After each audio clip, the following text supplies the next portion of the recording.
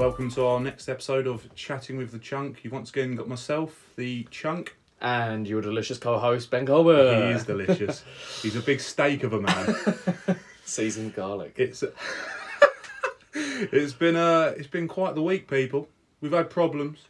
Men and women at war, potentially. I'm very concerned about it. The flip side of this, which has been put out there and makes people angry, but I think it is interesting, is actually that men who've been sexually harassed. Because by definition of sexual harassment, I've definitely been sexually harassed, flipping it the other way around. The amount of times I've been out and walking up some stairs and a girl has pinched my arse or whatever. It's happened, I mean, at least 2 times. No, but joking aside, it has actually happened. And, you know, girls come up to you, and a girl coming up to you just randomly grinding on you is definitely arguably sexual harassment as well. Yeah, but I guess it also depends on how we react to it, like. Yeah, no, for sure. Yeah, but we act different, I guess. But then if you flip that and you said, okay, well, you wolf whistle at a woman, it depends how she reacts at it. The act of wolf whistling now is bad enough. And is it actually, if someone enjoys...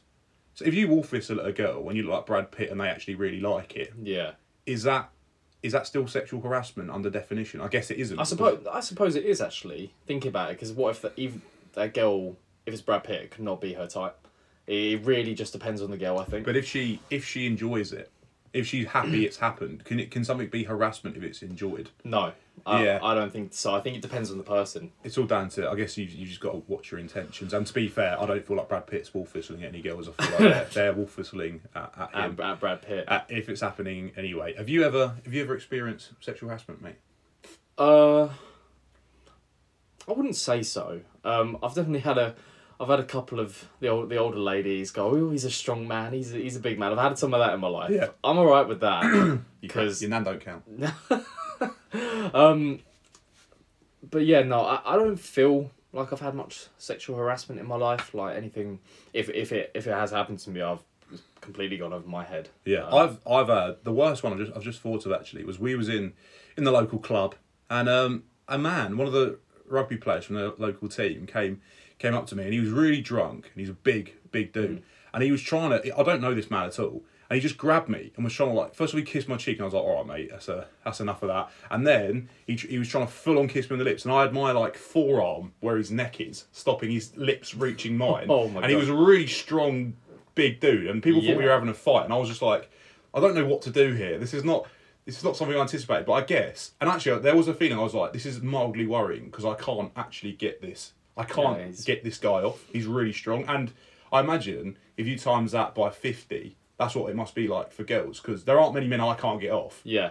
And whereas there's probably almost every man a girl can't get off. And therefore... Except for powerlifting women. Yeah. The Russian shot-putting women. They'll crush your head like a melon. But they're probably the ones getting me in the headlock. Yeah, that's it.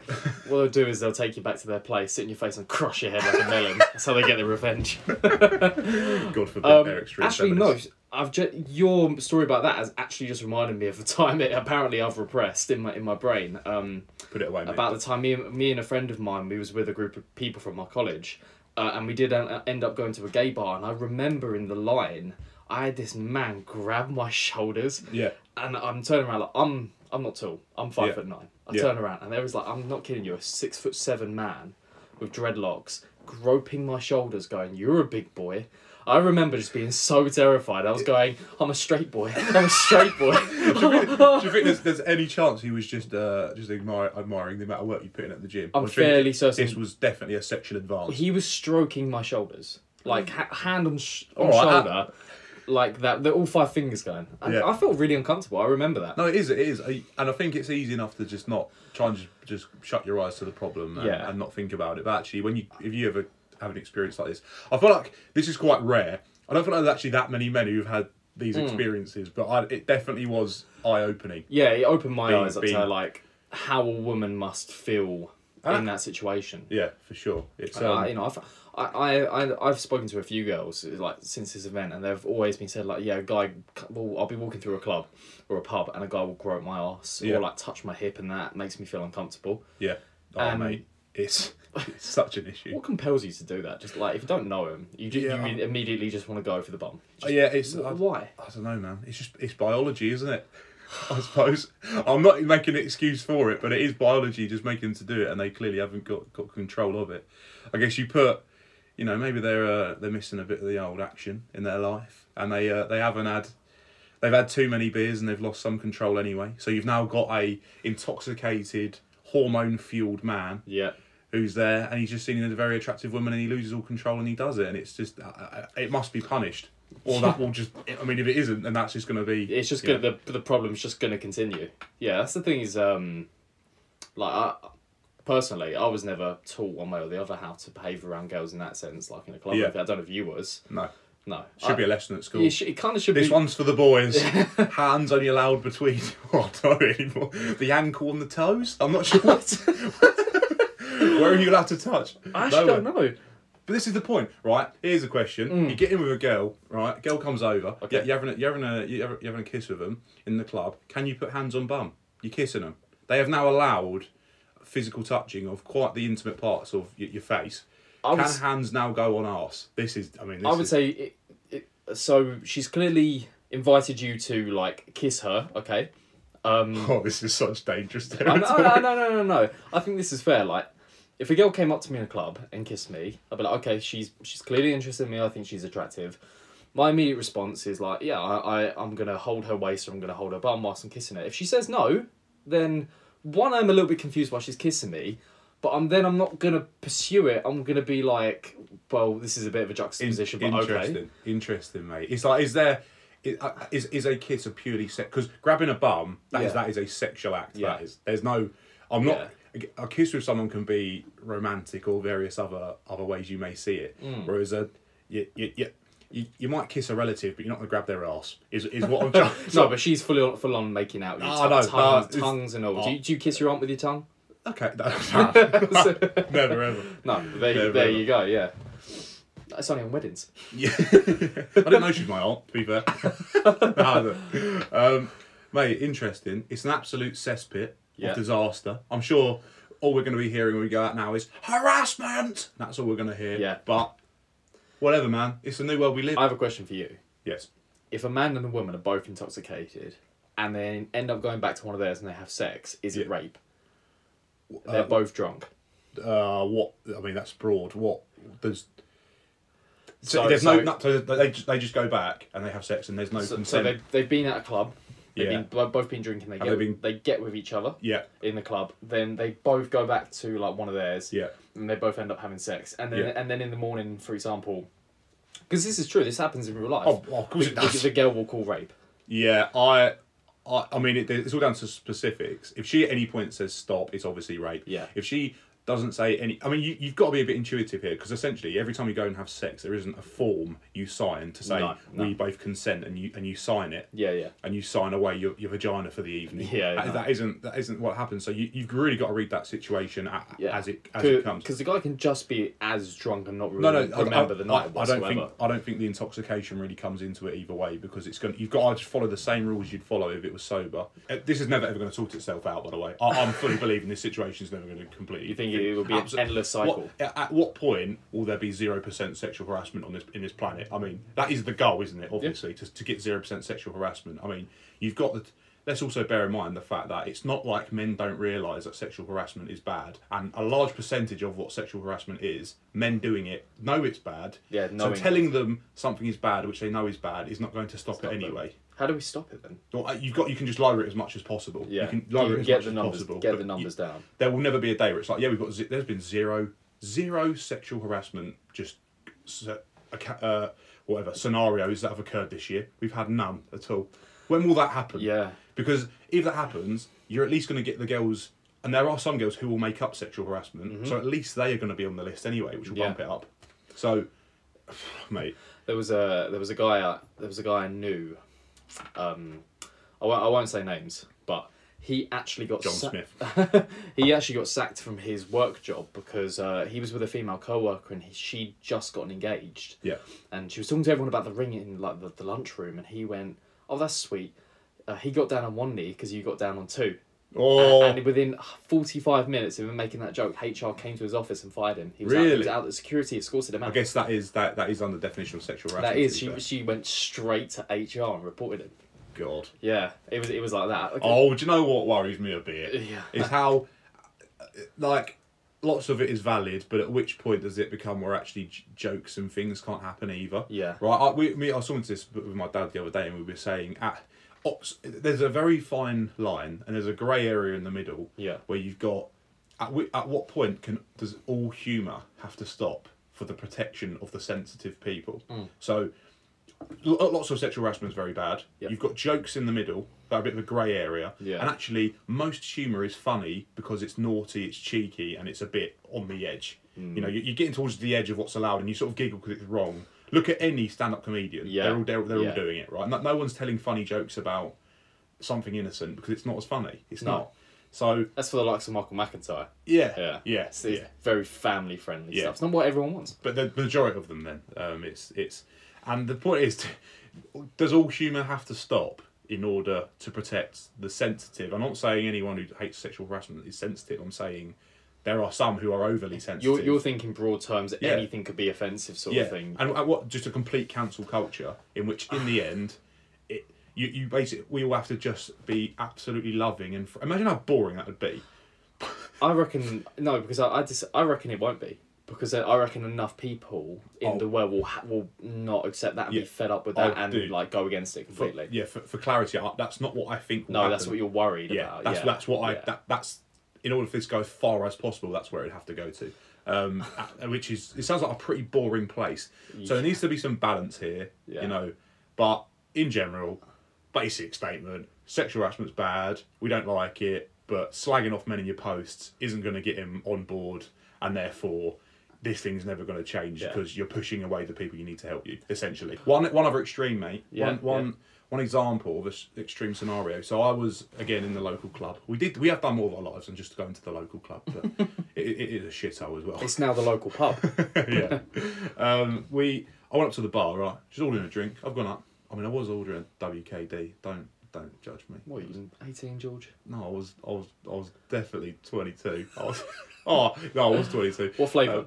Just the blue one. Oh no! I know I've got a vagina. I went up to the bar. Right, I've ordered vagina juice, and I'm waiting for it to be delivered. And there's a girl next to me, right? Yeah. And I just say to her, I'm like, "Oh, you're right. How you doing?" Not even chatting this girl up, right? I'm literally just saying hello. She turns to me, and goes, "No, I've got a boyfriend," like that. Yeah. No, nothing. Not a hello back. And I went, "That's very nice. I'm glad you managed to capture a man." I'm just saying hello, but she went, "Oh, sorry, babe," and I was like, "Do you know what? Whatever. We've actually been conversing for 4 seconds here, 3 of which I wish we weren't. So honestly, let's just turn back round and please go away." And that, if we get to that point, that is what I'm worried about. That raises, if you can't physically go up and speak to women, because here's a fun fact. It doesn't speak for all girls, but you know you're out there, okay? You don't message first. You don't. You never message first. Well, they don't message first, and let's say 10% do message first. Yeah. Of those 10%, 10% of that 10% are going to walk up to a bloke in a bar or something. Yep. So 1% of girls roughly are approaching dudes in bars and actually chatting them up. Because there's actually probably 30% of blokes actually have the balls to do that. It's bloody scary. Yeah, it's when I do it, mate, I am shitting myself when I have to go up to a girl. And I'm like, by the time I get there, I'm so flustered and drunk. Yeah. So you've got the double whammy here. I'm nervous as it is. Red face. And I'm drunk. Red face. Probably haven't shaved properly. Blurry vision. I'm there looking like some sort of hungry yeti, stumbling over to these women. By which point I go, "All right, babe," just rush that out at the end. I mean, what chance have I got? And now you're on top of that, the potential of me sexually harassing them. It's not good, mate. It's not looking good, is it? Does it raise the chance that you have now?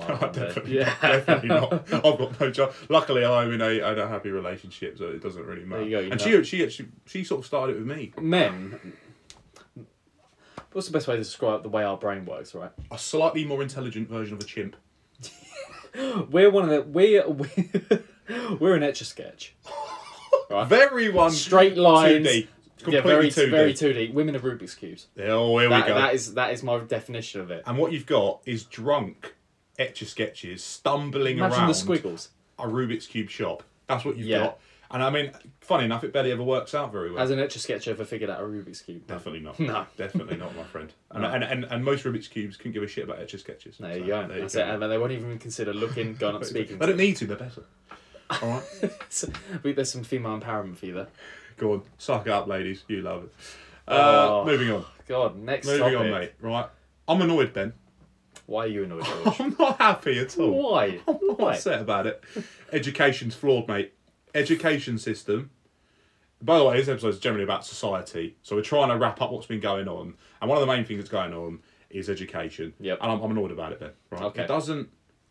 Here we go. Right. We're currently in a system. Okay. Uh-huh. Let me just describe this system to you. So we are born. Right. You're born. Your mum births you. Brilliant. Amazing act of physical, mental, and I guess social aptitude, and that she's actually managed to find a man. And you're born. You don't ask for it. And then for the first 4 years of your life, you are taught to walk and talk. And every time you slightly develop in both of these areas, you are completely rewarded for it.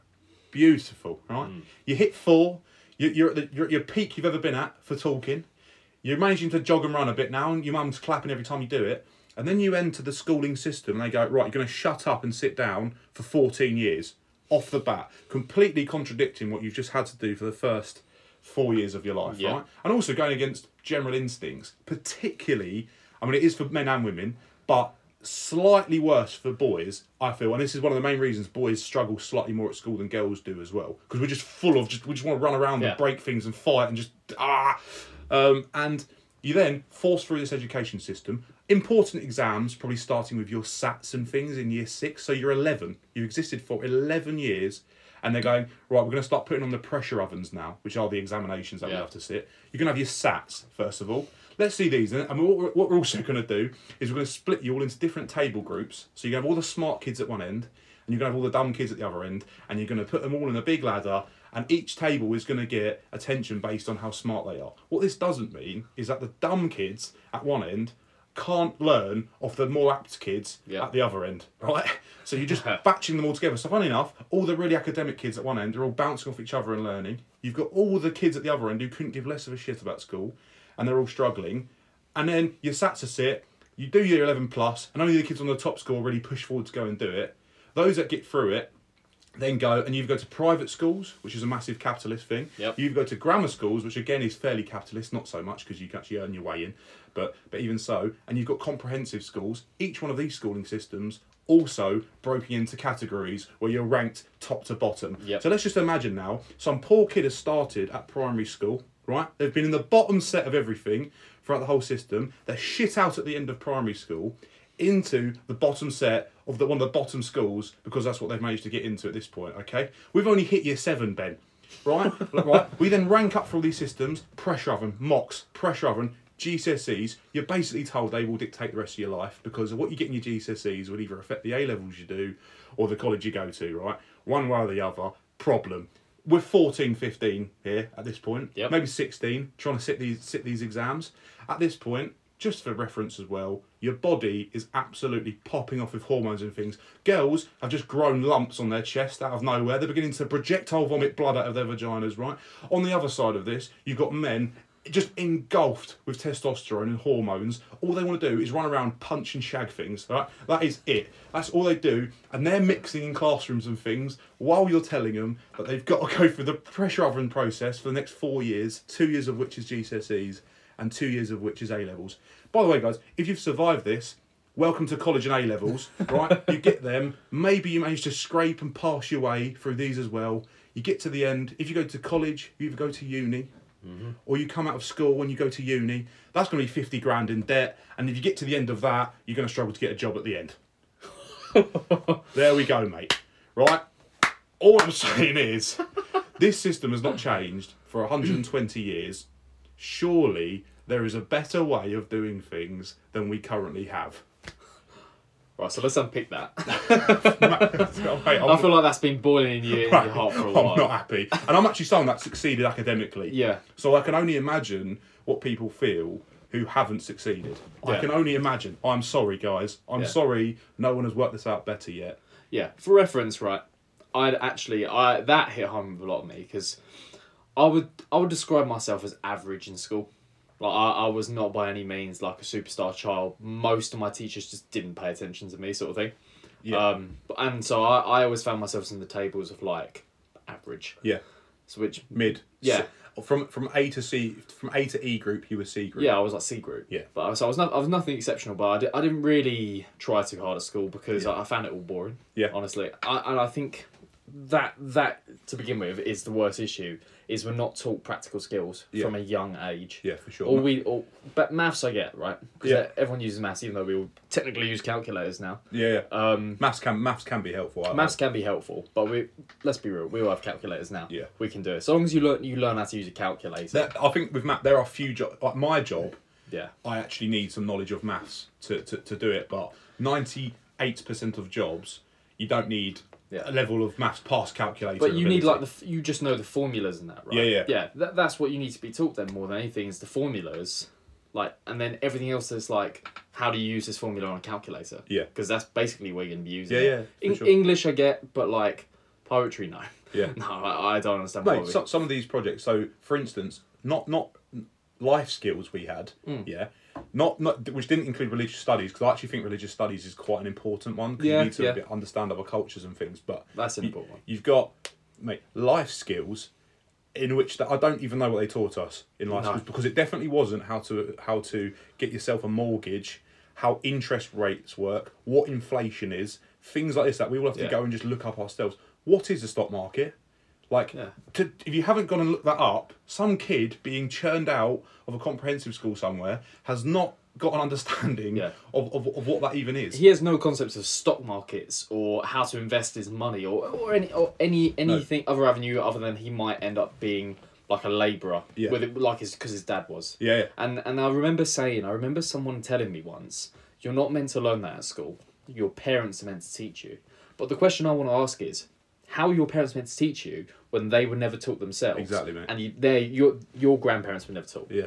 It's stupid because relying on your parents to teach you some of the most vital skills is one of the most shocking social experiments I can possibly think of to do. Let's be real. It's like, well, it'll work if all the parents teach their kids correctly. Let's bear in mind, some parents are pretty shocking as well. Yeah. It's not like they actually care that much about their kids. Just go to school and that's a way of getting them out of the house for a while. Yeah. It's not really, they're not that bothered about the core education their kids are receiving. Mate, in terms of, let's just look at how much technology has come in the last 120 years when we didn't have anything that even resembled remotely a computer, and we've gone from literally doing things on do you know those the boards are called where you've got the little things you slide across, the abacus, where you've got an abacus. the abacus. Yeah, you've gone from having an abacus to an iPhone. Yeah. Right? You look at that rate of change and you compare that to the rate of change in the education system, which actually hasn't changed at all, other than probably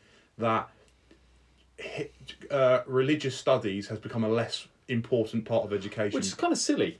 Yeah. Yeah, considering how diverse as a country, especially the UK is now, you'd think it'd be better if we learnt more about, in the UK we have quite large amounts of, Muslims and Sikh populations, don't we? Especially the area we live. There's a giant Sikh temple in Gravesend. Yeah.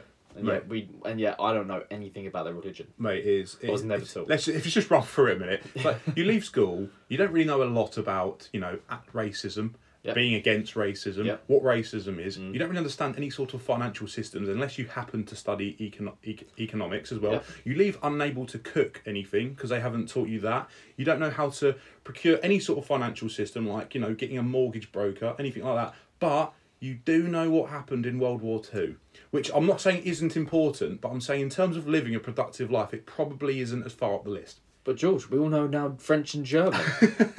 Well, actually, amazing. We should all just be forced to learn Chinese, mate. If we all were forced to learn Chinese, then we'd have two of the two biggest spoken languages on the planet under our belt. If you imagine every kid was taught, because when you're 4, your brain is essentially a sponge for information. Oh yeah. You just screw it up and release it, and it sucks all the information like a sponge would do with water. And if you taught kids from 4 to speak Mandarin, by the time they're 18, most of them are fluent. You have one session a day, every day for their entire education, half an hour. You'd know it by heart. But you'd speak Chinese and know the alphabet and all the rest of it. Yeah, you see a lot of countries in Europe, like Sweden, 80% of the population speak English. I know, mate. Well, mate, go pop over to Calais France, mate. Yeah. They'll be going, hello. They'll be just be speaking to you. Some of them speak a better English than I do. I've told you, but I've said in the podcast before, I lived in Europe. Everyone I spoke to, I'd say like 70% of people I spoke to out there knew English, who were native Germans and Austrians. It's funny how they all bother learning the language spoken by the people who couldn't give a shit about learning their languages. Isn't it? Weird. Is it arrogance on our part? Yeah, I mean, I always say this. I love being English, don't get me wrong. Oh, yeah. But I think we're just such an entitled yeah. bunch. We're just literally like, no, you speak our language, please, thank you. We're not going to learn Chinese because, well, can't be bothered, really. I mean, technically, if it wasn't for America and Russia, we wouldn't even won World War II. I know it's a controversial statement, but it's true, UK, suck it. Absolutely. We're small. If we hadn't had the channel in World War II, we'd been overtaken. But yeah, essentially, the point of this segment is that we're not happy with the education system, mate. It needs changed. All right. So, question: what would be your first steps to changing it? Like, you can't change it overnight, but you can. Yeah. You're the Minister of Education. So actually, in terms of what's taught at primary schools, I have less of an issue. Okay, I think probably just they always spend quite a lot on education, but more funding just immediately sent in to the education systems.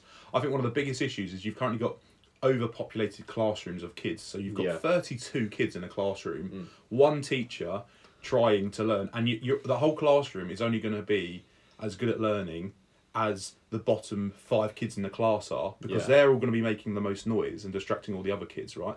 You split that 32 into 16 and you have 2 classes for every one that there is at the moment. It means more jobs, and more employability for teachers. So you're creating more job openings there as well. More teachers can come in and get jobs, and and if you've got more schooling and more funding going into schools, it'd probably be able to boost the salary up. It'd be more of an attractive job role for people as well, and it'd be less stress on the teachers because they've got less marketing things to do as well. So first of all, you just do that for the whole schooling system. Yeah, you split all the classes in half. You've got more concentrated teaching per student, more jobs available, and more teachers who are going to be interested in it due to the increased funding and probably the increased salaries as well. It's funny you mentioned the funding, because we've been able to just put 16 billion into defence. It could have easily gone in there. Classic. Actually, 16 billion. Yeah, we recently, I think the UK was spend something like, I think it was 40 or 60 billion a year, right? We already spend on defence. And Boris Johnson's just gone and put another 16.89 billion. God. I mean, this is what I always say about these things, because we spend enough. Yeah. We don't know why he's done that. We don't know what they've heard through their back channels. But in fact, I see your point. I mean, imagine that 16 billion had gone into education. Yeah. Oh my God, we could have done so much with that. No, man, I know. The second thing I was going to say was, so once you've sorted out the classroom size and getting as much funding in as possible, the second thing mainly is going to be to have a proper review of the actual education syllabus in terms of what lessons are taught and things, because there are a lot of lessons taught at the moment which I feel are a bit of a waste of time, or maybe there should be more choice in if you actually learn them or not. Yeah. Like, and parents could maybe help with this or whatever. Like, if their kid's going to school, should they be spending 3 to 4 hours a week learning geography? If they don't care about it, they're never going to care about it. They're not going to remember it because they're not interested in it. And all that time could be spent on engineering or something which they're actually really interested in and they want to go and use instead. And if you did a full review of the full education syllabus and did that, so you've now got kids doing lessons they're more interested in, there's less of those kids per classroom, so they're being taught more efficiently. I feel like the general population is going to be coming out far more educated, probably far smarter, and it'll just work a lot better. I think that's a really good point. Personally, what I'd like to see is if we could begin, like, when we do English and maths and science, I would love to be able to put things that are actually going to help us in real life. Like in maths, like, we could combine maths and economics, and you can learn about maths through learning about how to buy house, interest rates, your VAT, stuff like that. And then we teach kids how to use them formulas in real life by incorporating maths and life skills together. Yeah. And then we do that from like years 7 till 9. And then at year 9, you can still study like 3 core like life skill English, maths, science subjects. And at year 9, because I remember in year 10, it was at year 10 I was allowed to choose the subjects I wanted to go into. It's only 2 years. It's GCSE, it's when you bring your GCSEs. But it's only 2 years to learn everything. Yeah. Like, I feel like we could benefit from an extra year. Yeah. Imagine a lesson where it actually just walks you through the process after you've left school, and then you go and you buy a house, and then how that's going to work, and then you go through and you talk about getting your pension, and you talk about marriage, and you talk about prenuptial agreements, and you go through, and there's actually a real discussion and a life after school lesson. Different bank accounts, different investment opportunities, different, and you do all this. And imagine how much better as a workforce and a population we'd be. That's a different subject. This all links to the next topic, mate. Huh. Should there be lessons in romance and relationships? And I ask this because the world is in utter turmoil yet again. I mean, we're not positive. If an alien listens to this, we're not painting a particularly positive picture of the world at the moment. But the romance sphere has utterly fallen into turmoil. Ben, what are you saying about it, mate? You said earlier you had a few concerns. More than a few concerns. Well, mate, I'd like to hear them, please. Mate, romance in the 21st century is fucked. Oh, here we go. It is with a capital F, mate. Like, where to begin? Biggest issue of romance in this day and age. All right, it's three things, I think. Yeah, it's shallowness. From everyone. This is from everybody. Shallowness. Everyone in it who's like in our age in the relationship stage at the moment. Shallowness, the need for validation. Yeah. And trust. All right. Like these are the core issues. Shallowness, the need for validation, and trust. Yeah. Right, let's go into each one of those. So shallowness, how does that? Shallowness, right? Well, where to begin? On one side, you got guys going, she's got to have a big bunda, right? And big bunda. She's got to have a big Lamb Race Salami. That's a bumper. Yeah. She's got to have a big bunda, right? And she's got to have this. But she can't have too many. She can't have too many likes on her Instagram picture. She can't have too many followers, or she's a slut, right? That's fucking stupid. On the other hand, you got women saying like, "Oh, he's got to have like fresh trim, grey joggers, be over 6 foot." Yeah. And they'll take one look at your Instagram, and this is from both sides. They'll take one look at your Instagram, boom, they're not interested anymore.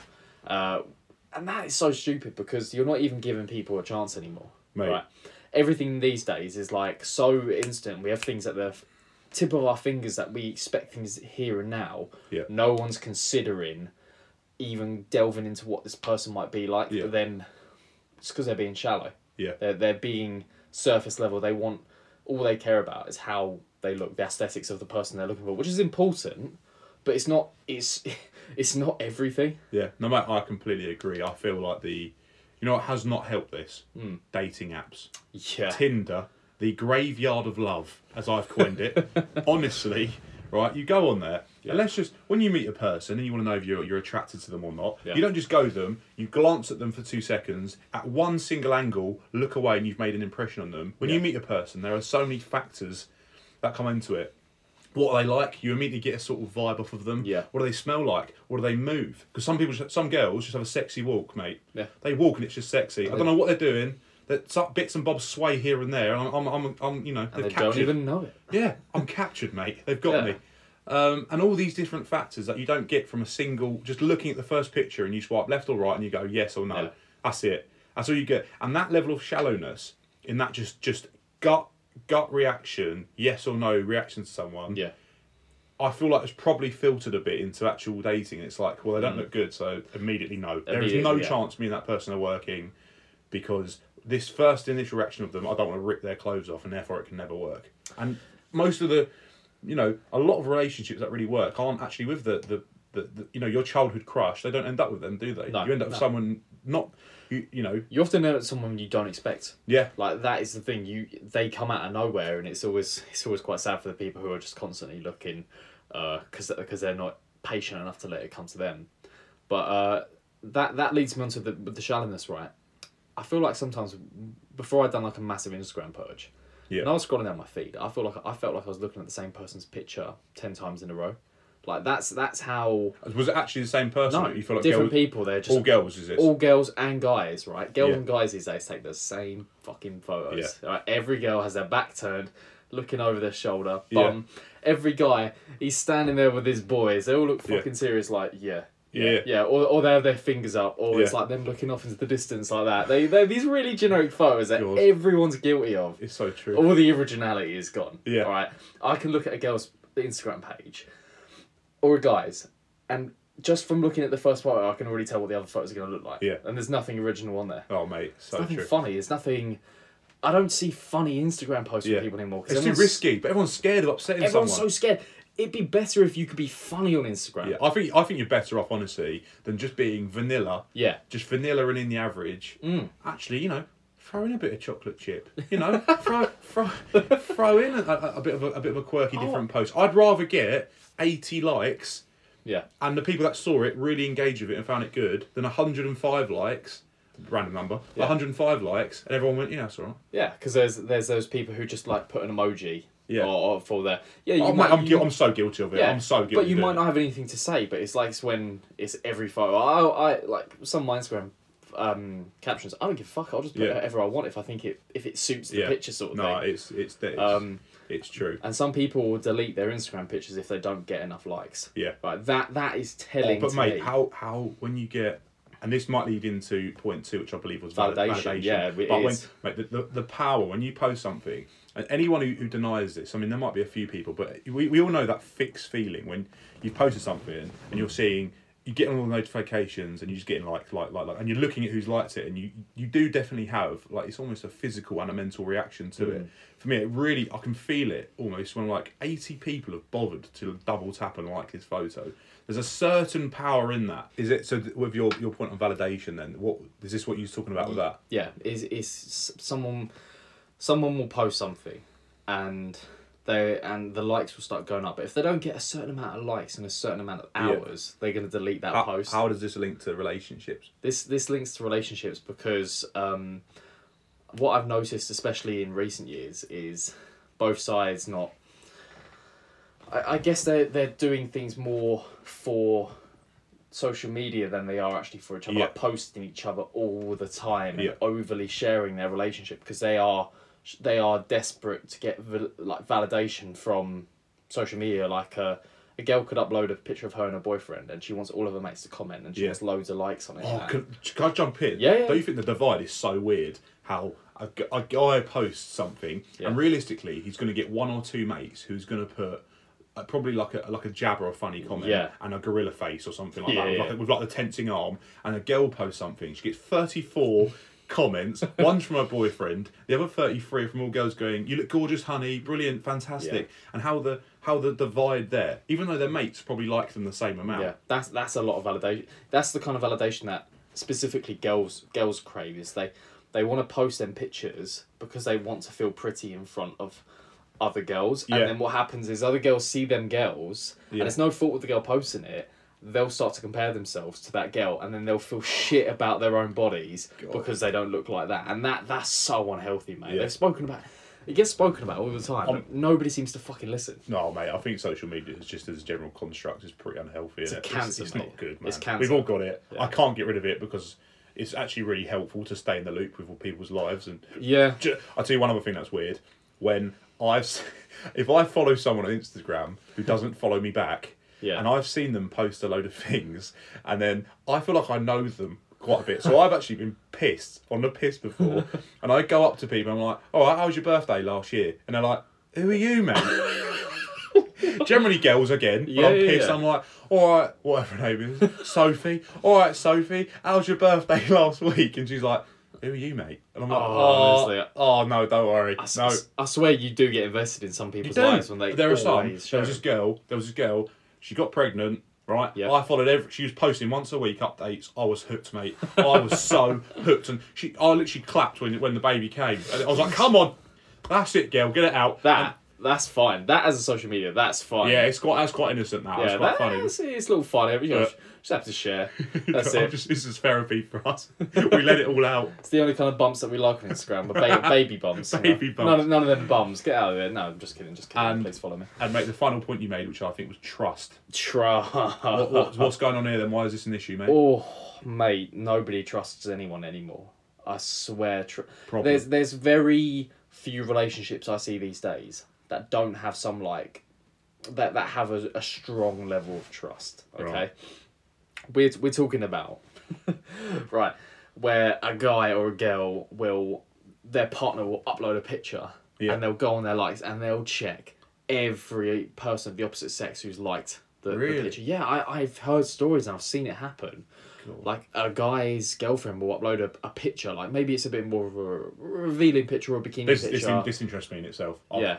Bit more of a bikini picture. Okay, Yeah. maybe she just wants to look hot. Okay. Yeah. He for the average insecure guy, he's going to do one of two things. Yeah. He's going to call her out, and he's going to. I've heard a story once, and this girl literally just posted a picture of her with a lower cut V-neck. Yeah. And her boyfriend rags on her, calling her a slut. Really? Oh yeah, because this is so the guy's problem. Yeah, and then but girls do it too, because then what girls do is if their man uploads a picture, these guys do it too. They'll go on the likes and they'll go and they'll check every single one of the opposite sex's likes, if they've liked it, and see if they're following each other. Jeez. If they can, they'll stalk their profile to see if they're like more attractive than them. God. And then they get suspicious. They're like, why is that person liking my boyfriend or girlfriend's photo? And then they get suspicious and the trust goes. And it's toxic. It builds. And every time they do it, because they can't, someone isn't going to put out a photo and then they're going to go, by the way, please, in the caption, by the way, please can no boys like this because my boyfriend will kick off. Because that, if anything, is going to get more likes and comments. Yeah. And boys been going, mate, you need to get rid of that man straight away. That is odd behaviour. It is. Do you know what else is weird, yeah? And I do find it's weird. It's like, when, say there's a couple who've been together for 2 years, and the girlfriend in the couple, because guys can't quite do it as well, the girlfriend will post a picture and it's really revealing and a sexy picture. And I'm like, is she just posting that? Why is she posting that? I can't get my head round it. So I've actually spoken to a couple of girls about this. Yeah. It's actually, well, I assume for the majority, right? It's not for guys. It's for girls. Yeah. They do it to impress other girls. Yeah. It's the same. There's an attraction in impressing the same sex as you. Yeah, Do a post yeah. It's the same way. Like I hear a lot of, especially online, is like girls who will dress up like quite sexily for nights out. They're doing it to, one, feel sexy in themselves, and two, to impress other girls. Like a lot of them say, like it's not for the attention of men. Yeah. But then a lot of their partners will still take offence to it, and they'll still get really rowdy about it. But mainly guys have such an issue with their girls. Like, guys are worse, man. Maybe wearing a skirt too short or something like that. Yeah. In when I studied psychology, it was saying that in general, guys get more jealous about sexual related things. Yeah. So like a really sexy photo, I think you're going to get more guys who've got problems with a girl posting a sexy photo than girls will have with a guy doing it. But when it's more, if it's an emotionally based issue, girls will get more jealous. Yeah. So girls will tend to get more jealous. Say you're going to go out and have a really deep chat with a girl about something, another girl, but that'll bother girls more than it would if a boy went out and had a deep chat with a girl about something. I have a bit of a controversial opinion, but I want to ask you the question first before I say it. Go on, I'll give mine. This is honesty. Yeah, this is to do with jealousy and like guys not handling it. Let it out, mate. Let it happen. If someone came up to your girlfriend, and if someone came to your girlfriend and slapped her ass, would you immediately attack him? So where are we? What's going on? I don't know. You're at a club or a pub, like a social place where there's alcohol involved. Nah, will I immediately attack him? Probably not. Actually, that now, and here is why. I'm actually, first of all, I'm not a very jealous man. I reckon if there's a scale of 1 to 10, 10 being extremely jealous and 1 being not jealous at all, I reckon I'm a 2.5. Yeah, you're secure in your relationship. But I've always been the same, man. I'm just not. I haven't got it. I just don't.